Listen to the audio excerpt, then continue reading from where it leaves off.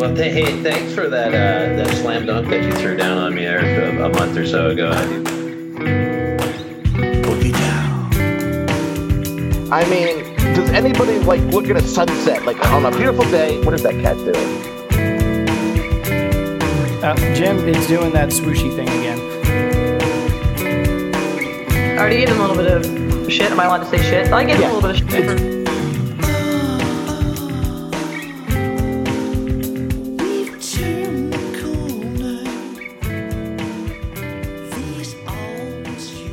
And welcome to episode 36 of the Romantic About Baseball podcast. I am your host, Adam McKinnon, joined as often by my co-host, Jim Passon Jr. Jim.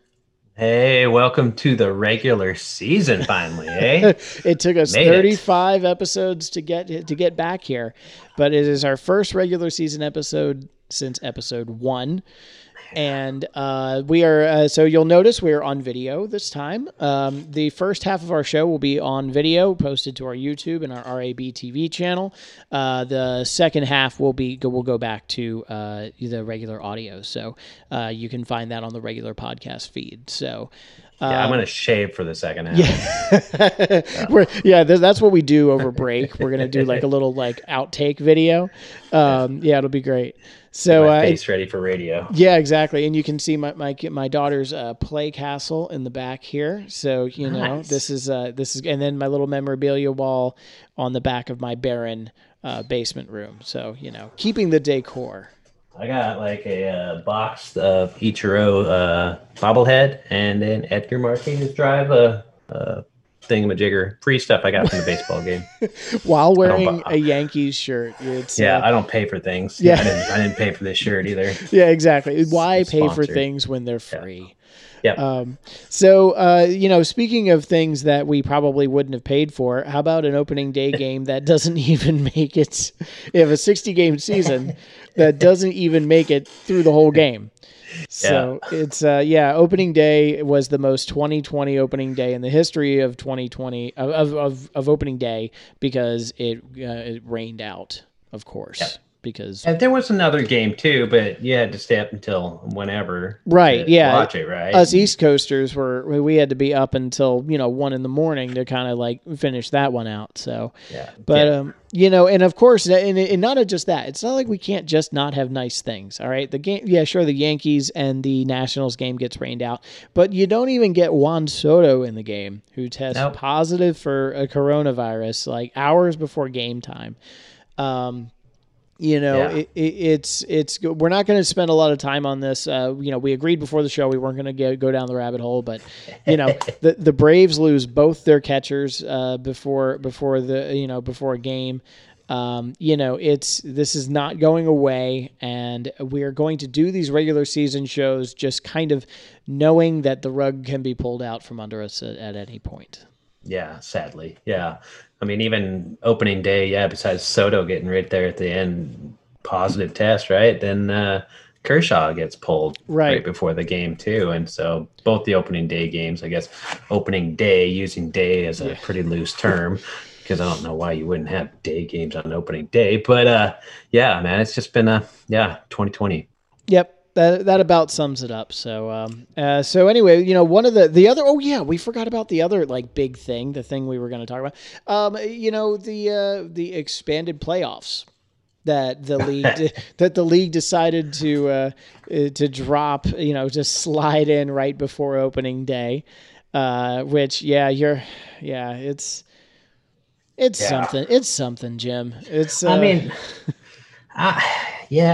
whatever, I guess, right? I mean, give it to us. I mean, but the reason why we're even dealing with it, right? I mean, I don't believe in a league that lets half the teams into the postseason. No. I don't believe any league should do that. And you know what? It's I get it, but I gotta respect. And I think they were talking about this on Effectively Wild, and I had to. I think Sam Miller was talking about it. You have to respect almost the league just a little bit, because it's not just that, hey, this season's weird and we know that no one's really going to care about it. Let's just tattoo it across our foreheads that, you know what, let's just make it expanded playoffs. Yeah, you want runners on second for extra innings? Sure. What better time? You know what I mean? Like, let's just, if we're gonna go weird, like let's just dive headfirst into strangedom. Yeah, let's just stick 53% of the teams into the postseason. I wouldn't do that with my fantasy baseball league. I don't. It don't make no sense, man. Like, but you know what? Like, here's the question that I guess I've sort of posed in my mind during all of this. Like, what team really benefits from this? Like, what teams really sort of benefit from the field being expanded? And I wanted to run a couple of these by you because I've got some theories on this. Okay. So I look at a team like, say, the Diamondbacks. Okay. That's a team. They're a good, not great team. There's some high upside players on that team that could do some things, but really, not a great team, but they don't make a lot of mistakes. Yep. They're an elite fielding team. You know what I mean? They're not a team, and in a short season, they're not a team that's going to beat themselves a whole lot. So that's a team they would go from borderline to probably I would think they're a lock for the postseason. It sure feels like it to me. I would have given them probably a quarter of a 25% shot, right? Right. To make the playoffs at the beginning. I really do. I feel like that team's got, I mean, anything can happen, right? It's baseball, injuries, sickness, stuff like that. I mean, it feels like it's 3 times as good, right? Like there's a 75-80% chance this guy's making now. I was already high on him before, so right. Yeah, I can't imagine. I can't imagine too many teams leapfrogging them. I just don't think the National League has 8 great teams anyway. They don't, and so and you look at teams like, okay, so the Diamondbacks, right? Yep. That's a team I think that's a team that it's not so much that they'll get hot, it's that they won't go that cold. In a season like this, dumb losses are like magnified by a wider margin. So they're just a team that's not going to beat themselves. And if you're a team that's not going to beat yourself, there's no way you shouldn't make the playoffs, in my opinion. Yeah. I also look at teams in tough divisions that are kind of in that same sort of good but like clearly flawed, like the Angels and the Mets. Like those are 2 teams that are in very hard divisions that are clearly flawed teams. Perfect example today, Edwin Diaz, saves the first game against the Braves, a pretty good lineup. And then, the Mets in extra innings cough up, 3 runs to lose the game. And so that's a team that could make the postseason, in a 16 team. So there's the teams that are like okay, but in tough divisions. And the other teams are the movers and shakers, like the teams that like made tons of moves for 2021, but like now an expanded field, like, the White Sox, they were a team I was kind of like on the edge about. I mean, they were a kind of a sexy pick because of all the free agents. And the Reds. Yep. These 2 teams that picked up a ton of players that are like, yeah, we could compete this year, but we're really aiming for next year. Yep. So I don't know, man. Like those are just some thoughts. Do you see anything that jumps out at you? I mean, I like it for. I'm an AL East guy, being a Yankees fan, right? But I think it's great for teams like the Blue Jays and the Red Sox, right? Those are teams that, even their fan bases were, not high on them being able to make one of the final 5 spots, right? Right. But the way I see it now, that just the way it's set up, that there's possibilities there for them. I think the downside for them is how tough it's going to be to only play AL East and NL East teams all year long, right? I think that's going to be a downfall for the Red Sox and the Phillies and such like that, right? Just like the Blue Jays. So, I think that helps them.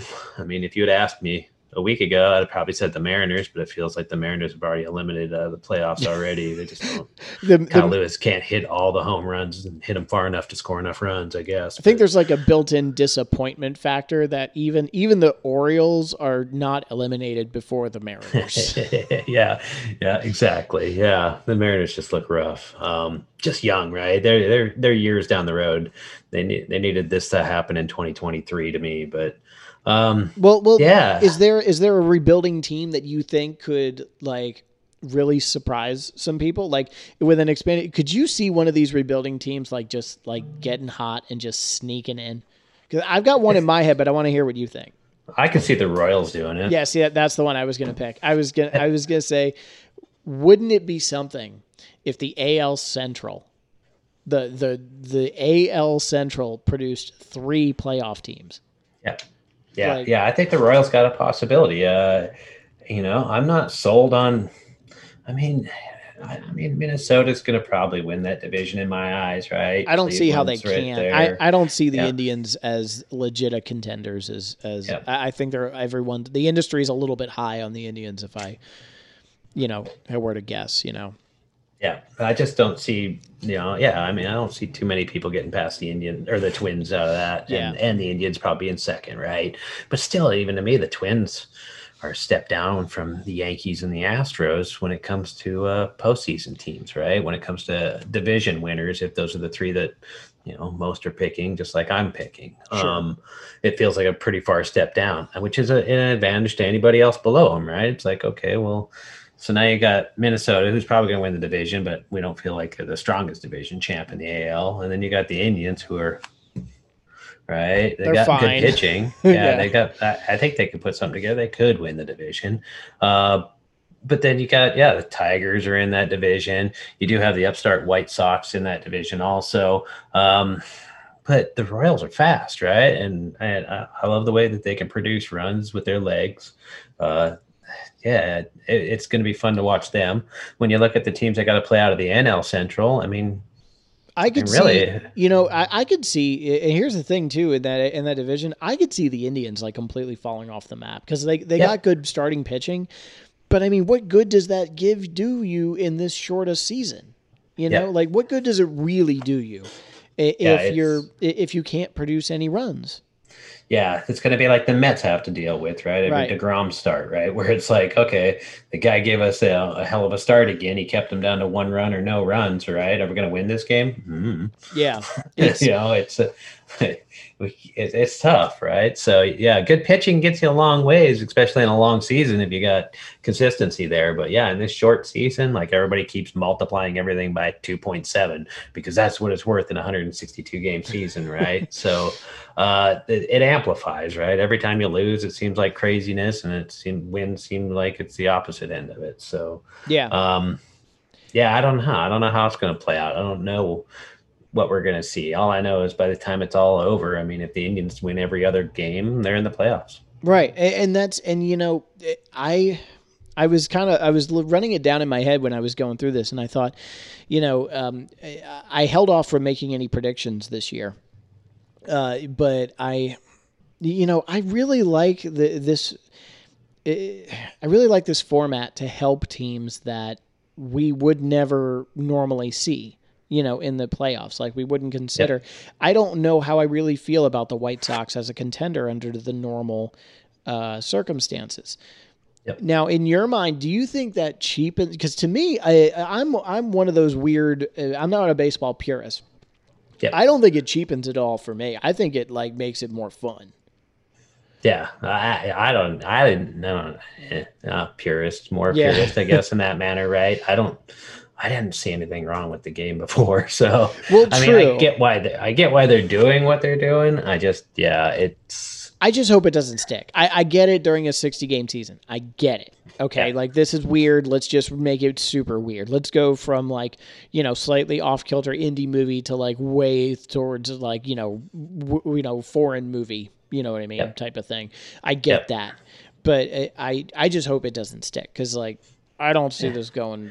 I don't mind an expanded playoffs with 30 teams. I really don't mind if 12 teams make the postseason from 10. Right. I don't mind getting rid of a one-card damn playoff for a wild card game. I never really liked it. I like 3-game series. And baseball is a set of 3-game series all dang year, basically. It's more like baseball to me instead of this, oh, hey, we got one good starting pitcher. Great, we're going to go win that wild card game. We're going to move on to the divisional round and stink because we don't have anything else. But we got that one good pitcher that locked it down for us, right? Right. And so I never really liked the setup where it's at now.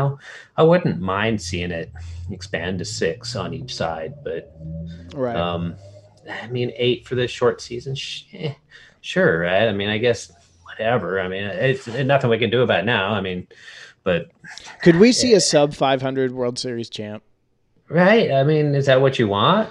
Is that a Cinderella story, or is that a failure for the league?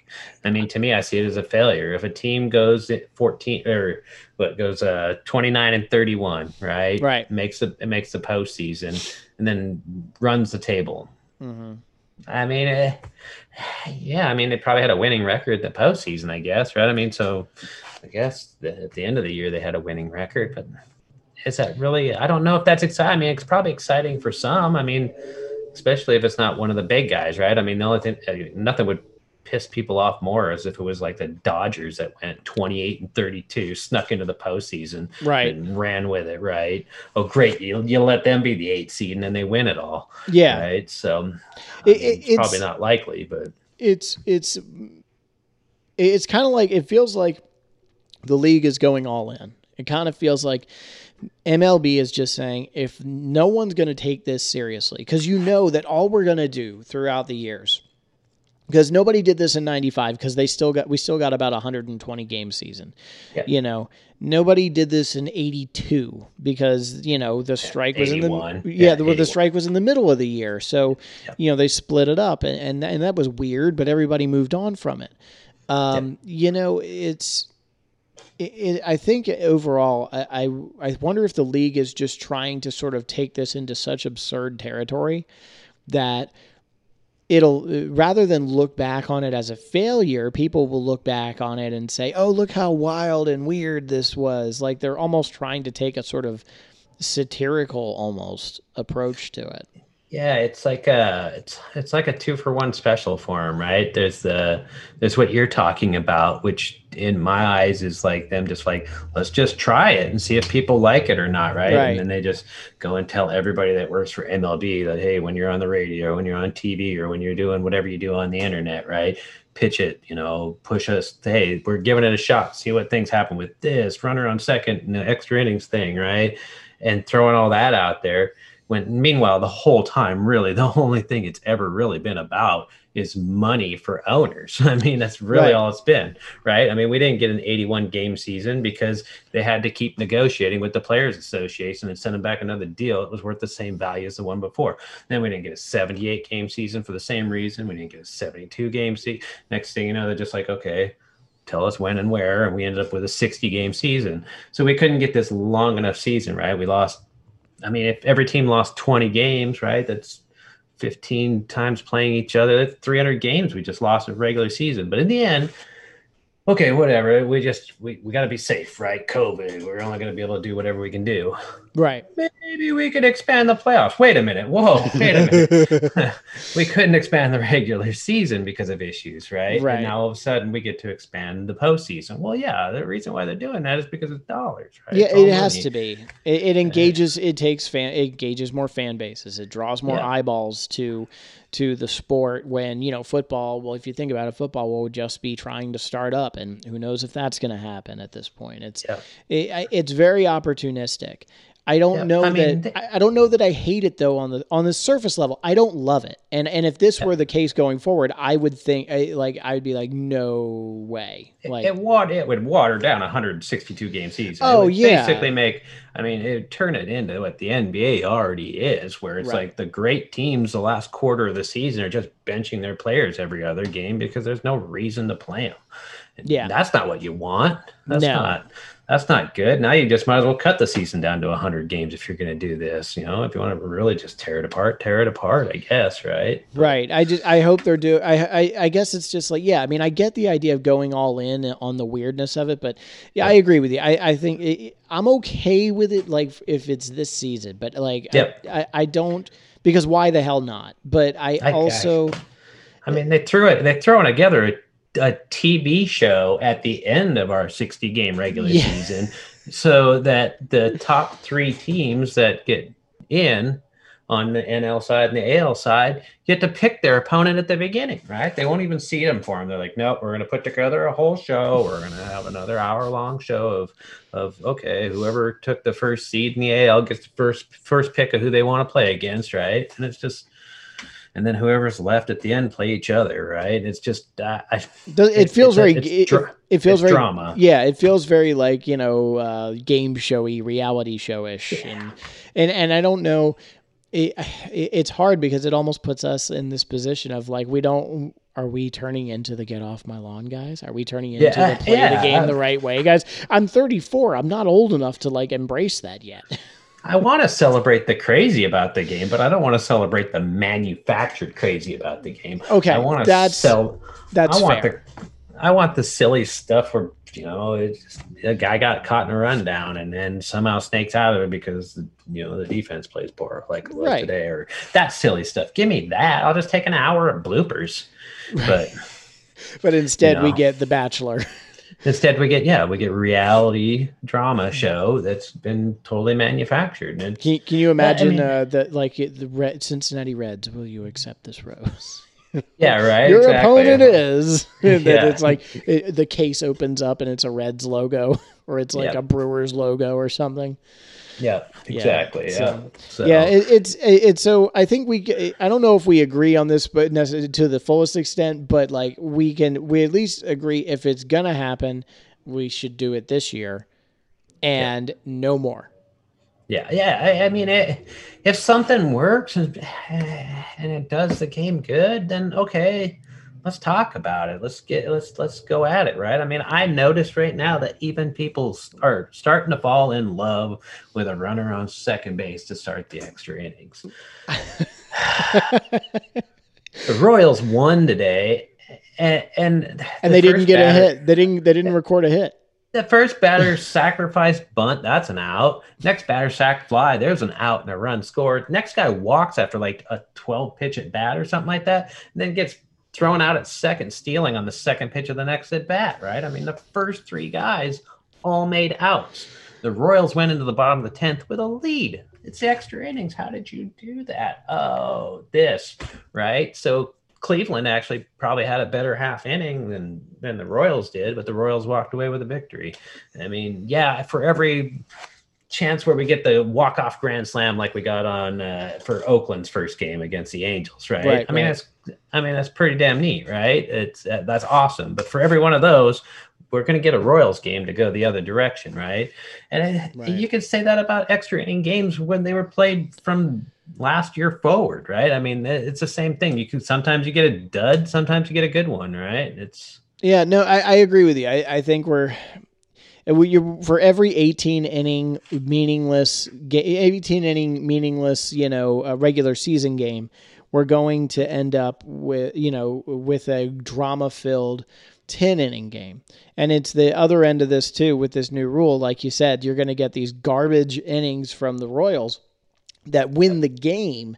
And then you're also going to get, the other end of the coin too. Like you could even say like the Mets-Braves game today where both teams scored in the extra innings.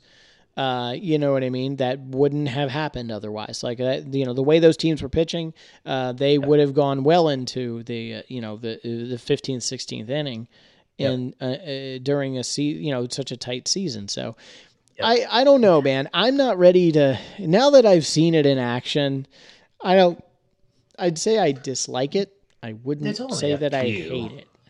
Yeah, there's only been a few, right? I mean, I stayed up and watched the Oakland one yesterday, right? Yeah. And caught the end of that one. And that that 10th inning between the two teams, but both getting their shots, right, was like a 35-minute or nearly a 40-minute inning or something like that, if I remember correctly, right? Yeah. It wasn't short. So did they get the action that they were looking for? Yeah. Could they have gotten that action without sticking a runner on second? Probably in that game. Yeah. Right. They could have still gotten there. They didn't need the runner on second to make that type of action. We're going to have to have a mid-season check-in on how we're still feeling about all of this. Yeah. I think we got to revisit it because, I'm not going to give up watching baseball. I'm going to have to accept that.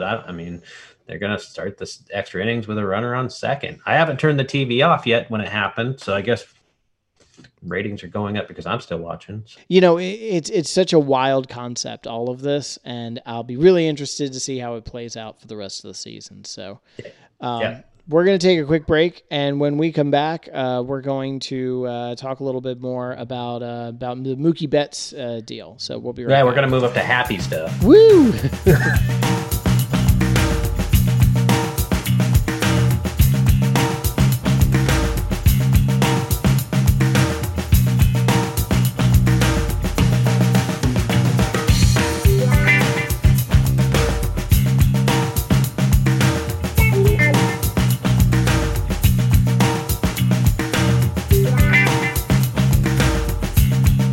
And welcome back. And now, we're moving on to kind of our bigger picture story here.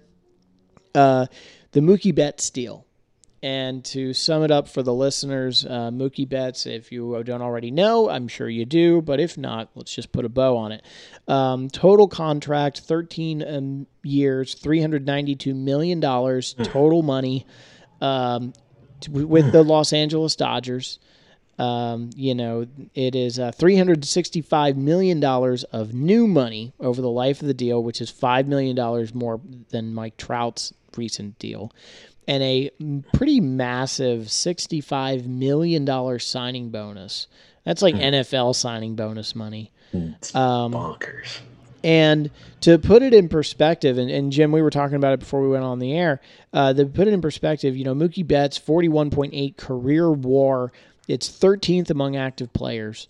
It's more than Manny Machado, Freddie Freeman, Bryce Harper, people of comparable stature in somewhat comparable, if not exact, age ranges. How do you feel? Just your gut. We already know where we're headed with this conversation, but what was your reaction when you saw the deal at first? At first, man, it's a guy getting what he deserves. I always think for the player that the money's too low, knowing what the owners are cashing in at. But I was happy. It makes sense. I'd want to lock up a guy like Mookie Betts. 27 years old till he's 39 or 40 years old. Yep. Dang, good grief, man. Give me that, right? He's a good face for the club, hustles, great D. There's nothing not to like about him, right? I like him better now that he's not in Boston, but right, yeah, it's because he left Boston. But man, I was jacked about it. But then I talked to you, and then I get a little more sad about it. Yeah, right? So I have taken a much more pessimistic view of the Mookie Betts signing.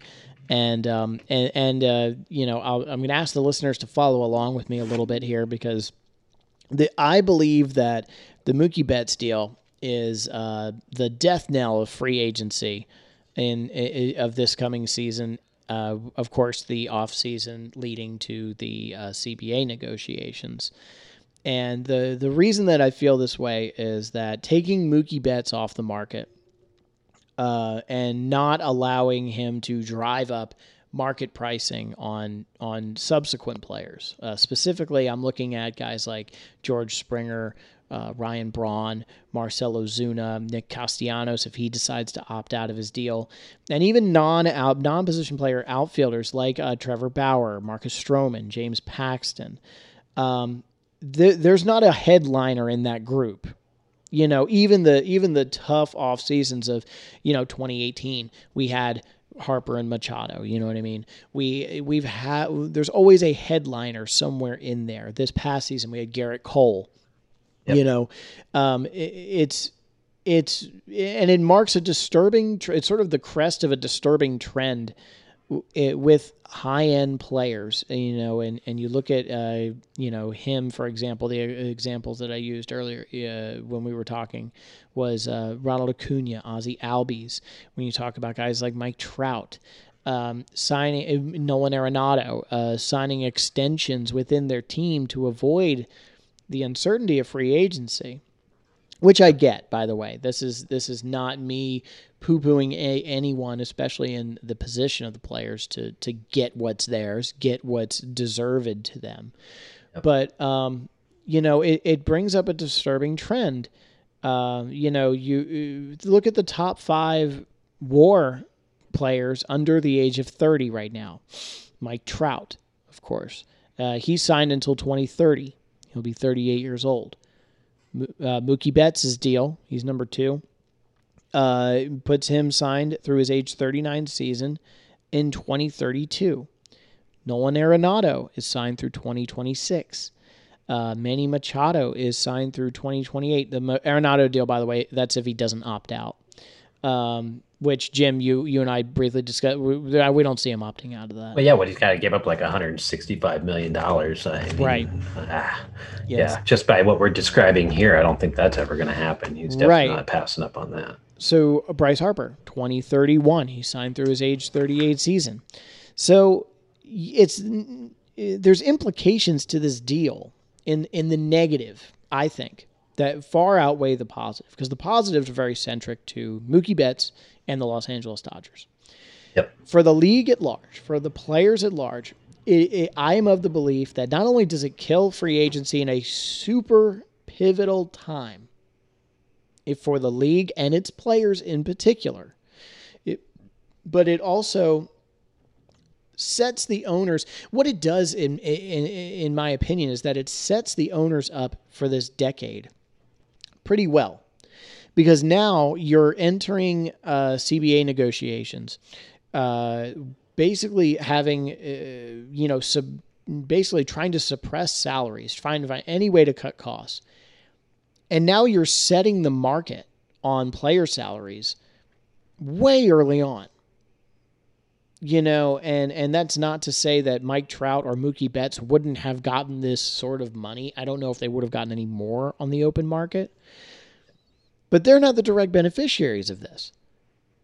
Guys like George Springer, Brian Braun, Marcell Ozuna, these are the guys who benefit from guys like Mookie Betts going to free agency because they control the market.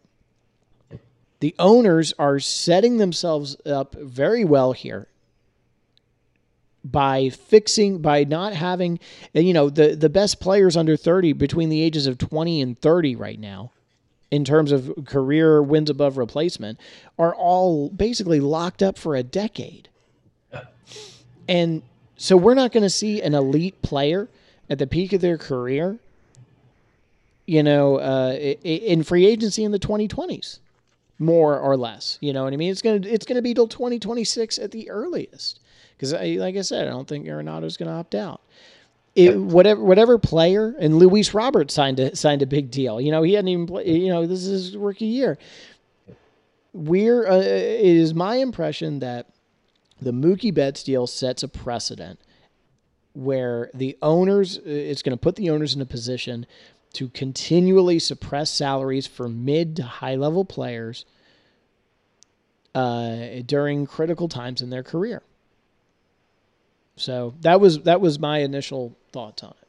Yeah, controlling that, right? Controlling that number, right? Because we don't get to see what they make. We don't get to know what the owners are making, right? So if they can control that and put it into a place where they're still pulling profit, which we all know that's what they're doing. So, I mean, if they're paying Mookie Betts what they're paying them, it isn't because they're going broke. So, yeah, it is. It's not letting free agency dictate anything. And really, I mean, even Christian Yelich, right? Is next on that list of WAR, right? Basically tied with Harper. He's tied up till 2028. 2029, he becomes a free agent. The next person on that list is Lindor. Right. Right. So for players under 30, ranked by WAR, Lindor is seventh on that list.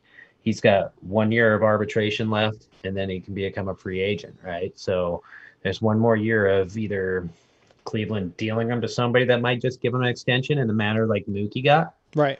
or give him an extension themselves. Right. That's probably why they weren't so concerned about this year. Maybe try out it next year. Right. Next on that list of WAR is Lindor's teammate, Jose Ramirez. And next down on that list is Carlos Correa. Right. And these are so I wonder, and this is what concerns me. Like as somebody who is really like, I guess I would call myself a sort of sideline advocate for players. You know, I stand by the notion that I don't buy tickets to go watch, you know, to Truist Park to go watch, you know, Liberty Media play. You know, I go to watch, you know, Dansby Swanson and Ronald Acuna and Ozzie Albies and Freddie Freeman. I go to watch them. And wherever you are in the country, just copy and paste. If you're in Philadelphia, you're going to see Bryce Harper and Rhys Hoskins. You know, you're not going to see the ownership. You know, you're not going to, you know, wherever you are, to see someone that doesn't contribute on the field. And, you know, what also it does too is like, so the byproduct of all of this is, yes, the owners are controlling the salaries. They're controlling the market. And I don't, if I was in the players union right now, I would be pissed at Mookie Betts. Be honest with you. Like, I get it. Like, you know, get paid, homie. You know what I mean? Get paid because he's arguably one of the 2 or 3 best players, pitcher, position player, outfielder, whatever qualifier you want to use. He's one of the best players in the game. He's a good face for the game. I get all of that. But I'm pissed because now there is no one that's driving the free agent, no one that's giving the owners incentives to spend on the free agent market, and leading into a negotiation where the players are going to try to say, well, you know, we're worth more than you're paying us. Who? Yeah. Who's worth more? Because we're not setting the players are not, the premium talent is already locked up. I mean, even the best pitcher in WAR for under 30s locked up, Garrett Cole, right? Then you know who's next on that list for pitchers? Yeah, good old friend of yours, right? Started many opening days for the Braves in the last decade. That was Julio Teheran. Is second on the under the age of 30 list for WAR. Golly. Right? So, I mean, they took Garrett Cole off, right? I mean, it's done. That list is now basically Flaherty. You're looking at people that got small samples. We're betting on upside at that point. Yeah, I got to take my Sorokas and my Flahertys and hope that they don't end up in Tommy John land, right? So, I mean, so if your best pitcher's under 30, one is locked up and everybody else is fighting to be number 2. Right. And they're ways back, right? And, yeah, even like those other guys I mentioned that were next in line for position players, Lindor, Jose Ramirez, Carlos Correa, all 2022 free agents, right? They still got to get through next year to get there. Well, that puts us where we're at the CBA. Right. And what does the new CBA look like? I don't know. On one hand, like, you know, like I said, I definitely advocate for the players in all of this because, like you said, we can't see the books. We know that the franchise values are increasing at a pretty predictable rate. Yep. But at the same time, it's just like, man, if I'm in the players union, I'm just looking at Mookie Betts like, come on, man. Like, you know, and this is where I wonder, you know, I got the pleasure of talking with John Pessa, who wrote a book called The Game, which was a great sort of expose on the 94 strike and Donald Fehr and all that.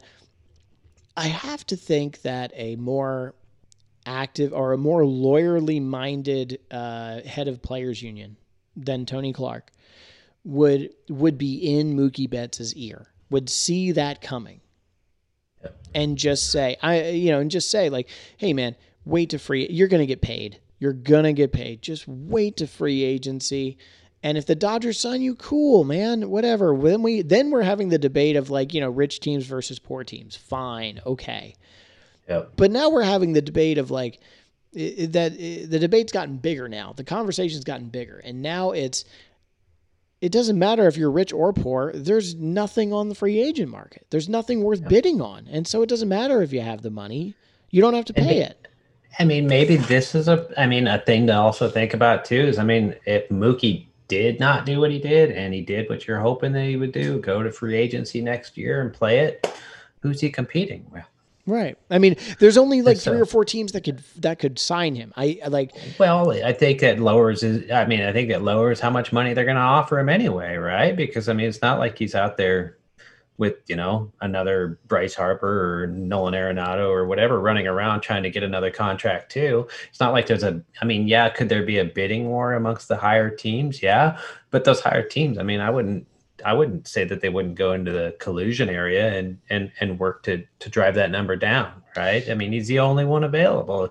The whole load would be on his shoulders. I don't know. I get league's always got a trick up their sleeve. I get where you're coming from there, but I would tell you that the thing is with the argument that it's not, he's going to get paid anyway. The beneficiaries are not Mookie Betts. This is bigger than just Mookie Betts because there's a ceiling and a floor, right?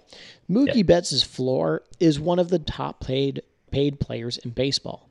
There's no way that he's not. So after a certain point, you have to look at the greater good here and think like, okay, George Springer, like what's going to happen to him now? Because it's one thing if you're bidding on Mookie Betts, you lose out. Then you got to go down the mark. Well, wait, you're willing to, like you're willing to offer. Then the bidding war moves on, because now you've told your fan base, hey, we're going out and getting an outfielder. If you're a team that's turning the corner, from rebuilding to competitive, if you're the Royals, I don't know. We seem to have a fascination with the Royals on this show. If you're the Royals and you want to put somebody out there with Jorge Soler, and you're bidding on George Springer, or you're bidding on Betts, and then you lose out, and then you go to Springer, that price tag has already gone up because the demand is there. Now, if you're looking at owners are probably just looking across the table at each other and saying, well, George Springer is the best one, I guess. You know what I mean? We're not going to pay, Bryce Harper money for George Springer. Yep. Yeah. Now, if you miss George Springer, you just pick up Markakis or whatever, right? And it's, you're still not spending that much money. Or Ozuna signs another pillow contract. Ozuna becomes the next Mike Moustakas and has to just keep signing 1-year deals until he finds a home. Yep. I don't know that. I just ultimately my sense is that Mookie Betts signing an extension before free agency is not good is not a good position for the players to be in. More from a broader standpoint, from a more specific, narrow it down a little bit. It's really not good for anyone going into free agency next year. Because there's not a pitcher to speak of that under 30 and that it has any sort of notoriety. You just fired off. Julio Teheran. Yeah. I am a huge Julio Teheran fan. I am an advocate of that young man. And I say young man because he's younger than me. Yeah. But I've seen Julio Teheran pitch more than anyone in my life in person. Okay.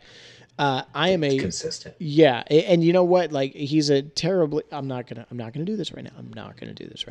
But the thing is that if that is your next best option under 30, which is like, read any analytics book out there right now. Okay. Any analytics book written in the last 3-4 years, and it will all tell you if you're over 30, you better have gotten your deal.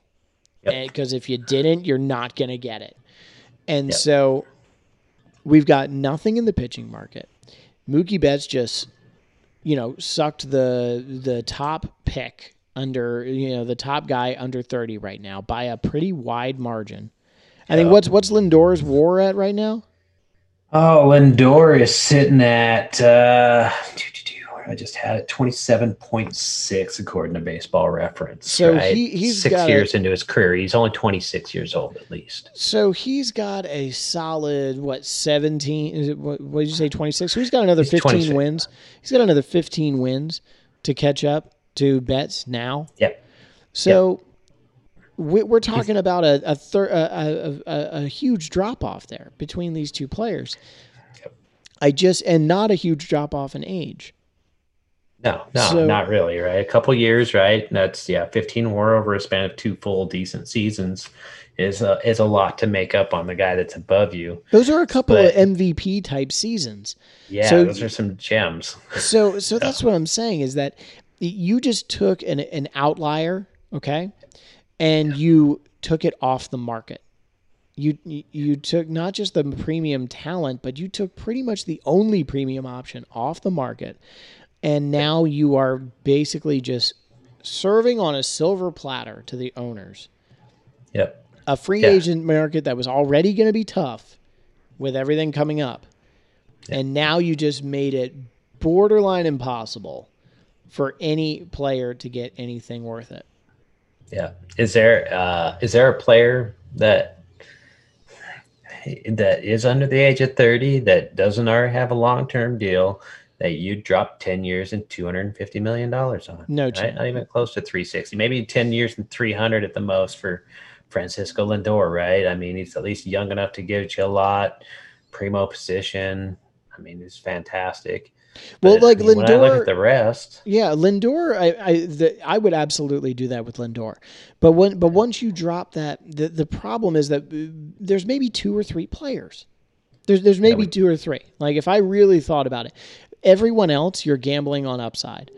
Wander Franco is a sure thing, but you know what? So was Ackley, right? Yep. Yeah, exactly. You know what I mean? It's just. So was Zunino. You know what I mean? Ask the Mariners about sure things. Yep. It's just Jesus Montero. Yeah, can't go wrong. I just don't. I don't buy the premise that players should jump on the contracts. You know what I mean? As soon as they come to them, baseball is the most player-strong sport, American major sport. There's no salary cap. Their contracts are guaranteed. I think at some point, someone's going to have to think of the greater good here. You know what I mean? Because after what Machado and Harper went through, I see Betts probably looking at that and thinking, I'm basically the same caliber player. I don't want to have to be waiting till February to sign. Yep. And this, that, and the other thing. So I don't want to go through that. Yep. But you know what we didn't have when Machado and Harper signed? We didn't have a friggin', shortened season and a very, very contentious CBA negotiation coming up. Yeah. If they can pull off the CBA, whatever, it's a moot point, I guess. Yeah. But do you really think that's going to happen? It's going to be a battle. It's going to hurt even if they do pull it off. So, yeah. I mean, I wish they'd figure it out during the next off season and be a little bit proactive about it. But it's hard to stay positive about it. They just seem so far apart already. Right. So, and here we are 2 games in the season. We're already worried about it. Yeah, we're already worried about 2022. Yeah. Right. So I just don't see how this is good for the league. I don't see how this is good for the players. I don't see how this is good for the players, and I see how it's really good for one thing. I work in business that's based on profit and loss, and cost certainty is something that business owners would have murdered for, I'm sure. Yep. So the owners are buying cost certainty here. They're just forking out a ton of money right now, and it seems like the players are getting a good deal. But are we as fans, I wonder if we as fans are kind of having the wool pulled over our eyes just a little bit with these deals, and even maybe the players to some extent. They're seeing these big mega contracts, but like I said, if I'm George Springer or if I'm Ryan Braun, probably more Braun, a player like Braun or a player like Ozuna. Braun being very injury prone, Ozuna having very inconsistent returns from season to season. I'm looking at that thinking, what do I do now? Yeah. My best hope to get a good deal was to be a consolation prize for the team that lost out on bets. Yep. Yeah. Yeah. Now look at you. Now it's going to be more of, okay, if we're going into 2021 and maybe just take a chance on younger players, right? Just build out of your system. Let a guy like Braun just go. Right. I mean, and I don't buy the argument they're like, oh yeah, well now they'll get more money because there's no one else. I mean, that's the part that drives me crazy because it's completely clear, like you just said, owners are way more willing, and front offices now are way more willing to take a chance on a borderline outfield prospect or trade away a dead contract or trade away an older player to get a quad A outfielder and just, you know what I mean? And just like hope it works out. And fingers crossed, make this happen, right? Yeah, right. Exactly. I think that's why you get those opposite ends, right? Like signing somebody like Luis Robert to a deal and signing Mookie Betts to a deal and leaving everybody else in the middle to I guess, feast on what's left over, right? Is that they're deals that are made on profit margin, right? It's like, why would you offer this guy this much money at this point in his career? And it's like, okay, I want to get a young kid. I'm going to lock him down for the next 7 or 8 years at $8 or $9 million a piece. Well, yeah, that's a lot of money for a guy, from his age 20 to 24 season to be making $8-9 million a year, because most of them don't get there, right? Aaron Judge is, finally making, I think, $1 million a year now or something like that, according to his structure, right? Whatever the league structure is. That's great, right? As compared to what everybody else at that age is doing. But at the same time, you might be locking up a guy that's worth, 6 WAR every year and paying him, pennies on the dollar for what you probably should be paying. Right. And so it's all about selling jerseys and selling rights and everything else for these teams to make more money. So every time somebody's sitting here making a deal for a Luis Robert or a Mookie Betts or a Mike Trout, the thing that would help us decide how much of an investment it is if we actually knew what the owners were actually putting out there. But we don't. They will not open those books. We do not know what portion of their revenue they're willing to break with. We just know that the portion of the revenue that they're willing to break with is not enough to put them in the negative. It never is. Right. We know that. They don't have to show us the books. They're going to turn a profit every year. They are, and it kind of makes you wonder, like, okay, is this the arms? Is this the other thing that this does this create a sort of arms race in a way where, okay, the Dodgers, because you notice none of these teams have signed 2 of these mega contracts. Yeah. They're signing 1. So Garrett Cole went to the Yankees. Mike Trout is the Angels. Mookie Betts, the Dodgers. Rendon. I mean, Rendon, that's true. You could argue that the Angels, put 2 out for Rendon. Yeah. And then Strasburg, you know what I mean, with the Nationals, got the same deal. So most of these teams are only spending on 1 player. Mm-hmm. So is this how Major League rosters are going to be structured now? Like you get like 1 guy and extend them for, hundreds of millions, and then just like try to build a team with your farm system. Yeah. I get the feeling we're going to see a lot of these stars, a lot of these big time players wasting away, not themselves, but they're going to be wasting away on bad rosters. Yeah. It's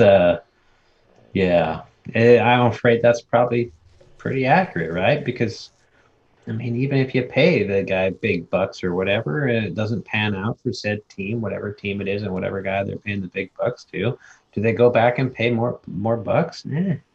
Nah, they were turning a profit, even paying the one guy big enough bucks. They didn't make the playoffs. It wasn't about the playoffs for the owners. It never is. It's not about the glory of baseball.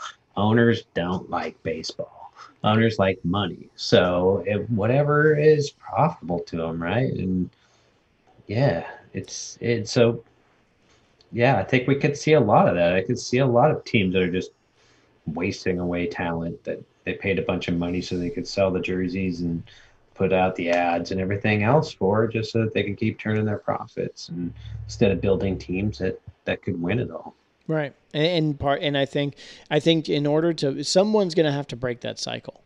Betts seemed like a guy that could do that. By going to free agency, you are advocating for your side. You are saying, this is the open market. You have to pay me what I deem to be worthy. Like, you are setting the terms. When these players continually take these inter deals just to avoid the hassle of off season and maybe the potential of being underpaid, I don't know, man. This deal did not sit well with me. I will be one of the few that I don't decry it as an under or over value. I think it's a cultural disservice to the players for him to not go to free agency, because he's the only player of his caliber at his age that we could see we're taking a big gamble that Ronald Acuna is going to pan out to be a Betts type player, or that Luis Robert or Eloy Jimenez are going to be that caliber of outfielder, because if not, we just missed we're not even one season into the 2020s, and we just saw we've already maxed out. Yeah. And that sucks, in my opinion.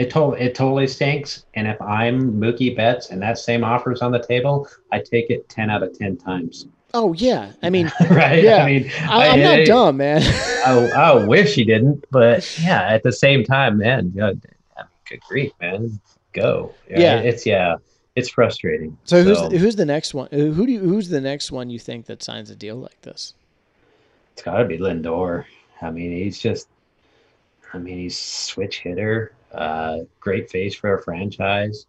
I mean, that's money to owners' ears, right? So I think he gets a good deal. I think he's somewhere like a 10-year, $300 million type of dollar guy, right? Maybe even more than that. So I don't know. Maybe he ends up in Cincinnati or something and make some money there. I don't know. But I just really don't. I mean, I don't know what anybody else down the line that really screams for it. I mean, Jose Ramirez is going to get some good dollars when he gets out, but I don't think it's going to be that type. I'm going to throw one out there to you. Tatis. Right? I mean, yeah. Kenny, though? I mean, is it too early to be sitting there? I mean, I go back to, they gave Robert the deal. Kingery. They gave Scott Kingery a deal day one. I think that teams are going to look at this and they're going to do anything they can, like they saw what happened with Acuna and Albies in Atlanta, which was, I will not advocate for those deals. That was a criminal underpay by the Braves, and I'm not going to defend those contracts. More so Albies than Acuna. Acuna, there's still like some risk involved where I get where you're coming from with that, but not the Albies deal was just bad optics, bad taste in my mouth with that deal. But I'd pay that for Juan Soto though. Yeah, I know he's only been around for a little bit, but yeah, I mean, I might even drop Betts money on Juan Soto. Well, but doesn't that play into it? Like, isn't that kind of what we're talking about? Like, yeah, I mean, Juan Soto, he could go through arbitration and all of that, but if this becomes the precedent, if it becomes the precedent to just not go to free agency anymore and sign these deals, these extensions, then, I mean, the 2020s are mapped out for us already. Yeah. You know what I mean? Like, free agency is supposed to be the great equalizer. It's supposed to be the time where where teams, that come out of nowhere to sign in. Every decade has those off seasons where, a team just signs someone that be like, who? Yeah, what the? Yeah. And if we're not gonna get that, if that's not the team's ways of staying competitive, then I don't know, man. I get the feeling it's going to be a fairly redundant decade if that's the case. Yeah. I don't know. I mean, I guess only time will tell what comes up. I mean, hopefully some of these young stars that have only been around for a couple of years now get there, but I mean, just the way it's set up, I mean, even somebody like Juan Soto isn't a free agent until 2025. Right. Right. I mean, so that they really wanted to and push it all the way to 2024 before they try to get that extension with them. Wouldn't be shocked in the slightest. That's the way that plays out. So even the best that are coming up. If I'm with MLBPA, if I'm Tony Clark, I am sending someone to go talk to Francisco Lindor as soon as possible to just like remind him, like, look, you have to go to free agency. You have to, if you get traded, whatever, you can't do anything about it, but like you have to go to free agency. Please. Because if you don't, then who will? Yep. And if I'm Tony Clark, I am finding someone to go put a bug in that dude's ear right now. Mm-hmm. Because could we really go till Arenado? Like think about it. If Arenado doesn't opt out of this deal, 2026 could be the next time that we see any of these guys we just talked about who are all under the age of 30. Yeah, winner of 2026. He's got to get through that season. You know what I mean? Like we could be well into the mid 2020s before we see another super premium free agent hit the market. And I don't see how that's good for baseball. Yeah, the Players Association has to be focused. Their focus has to be on the freaking amount of service time it takes to get to free agency. Yeah, it's stupid where they're at, right? I mean, right. Mike Yastrzemski is a year older than Mike Trout. He doesn't hit the free agency market until it's like 2025 or something like that, right? So, I mean, this is a guy that was drafted, 3 times out of college, turned down, I think, the first 2 times and got to the third one and finally signed. But that's amazing that they can have control on a guy for that damn long. And that hurts too, right? Because now those guys aren't, even if those lower end guys were just $4 or $5 million a year guys, right? Now they're $2 million. Now they're $2 million a year guys because they don't need to pay $4 or $5 million a year. Just send them to arbitration. They'll never come back with that high of a price tag. Right, and that's what it boils. We haven't even gotten to pitchers. We haven't talked about pitchers, the most injury prone, volatile. I mean, relievers. Who gives a shit? I'm sorry, but who gives a shit? They're all relievers now. Right. I mean, the Royals are going to play the 3rd game of the season tomorrow. It's a bullpen game. Yeah, it's. I just don't see if Tony Clark has got to get the house in order if he wants to really come through on this CBA, and the game will be improved by those who care about it, and the players care and the owners don't. And if I'm Tony Clark, I am sending everyone out to talk to Francisco Lindor. And I'm sending someone out to Nolan Arenado, just be like, yo, homie, you want to like opt the fuck out of this. Like get the fuck out of Colorado. Like, and if you end up back in Colorado, fine. But dude, we got to do something here. So yeah. So we'll see, man. There's a lot of implications here, but I find this to be a good, applause for Mookie. Good deal for Mookie. I don't think it's a good deal for baseball. No, I think the Players Association, the players themselves are, they took the hit on that. Yeah, so I agree. So anyway, that's our. I think that's putting a bow on our show for tonight. Well, I wanted to say one thing though before we get out of here. Yes. Now that my Yankees have lost tonight, I see that there is now a 13-way tie for the second best record in the American League. Is this not like Rob Manfred saying like they wanted parity?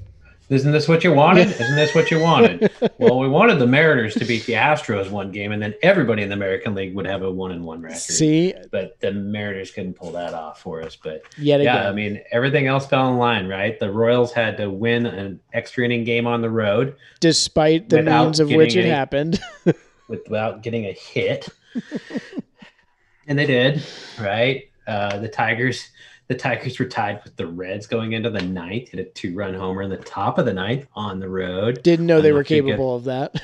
Yeah, to get their first victory of the year. And then, Paxton had to go out and lose to Fetty or whatever for the Nationals tonight. And Paxton got lit up. He didn't even record an out in the second inning. Gone. The Yankees lost. All that had to happen tonight to make all those teams 1-1 and leave the Astros on top of the American League and the Mariners at the bottom of the American League and everybody else in the middle. I thought that was interesting. What a great tweet that I read. It's like, who'd have thunk it's late July and the Orioles are playing 500 ball. Yeah, right. Right in the thick of it, right? Right. So, yeah.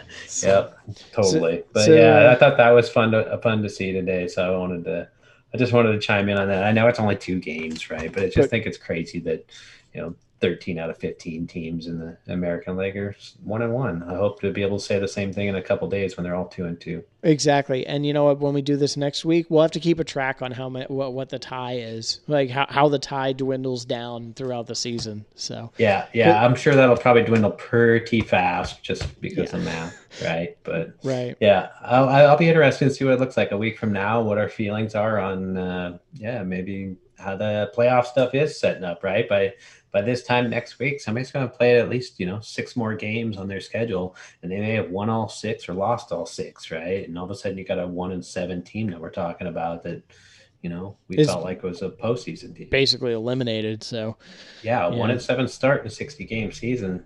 Yeah, yikes! It's not a good look. So, no. All right, well, that's it for us this week, and we'll be back next week. Probably.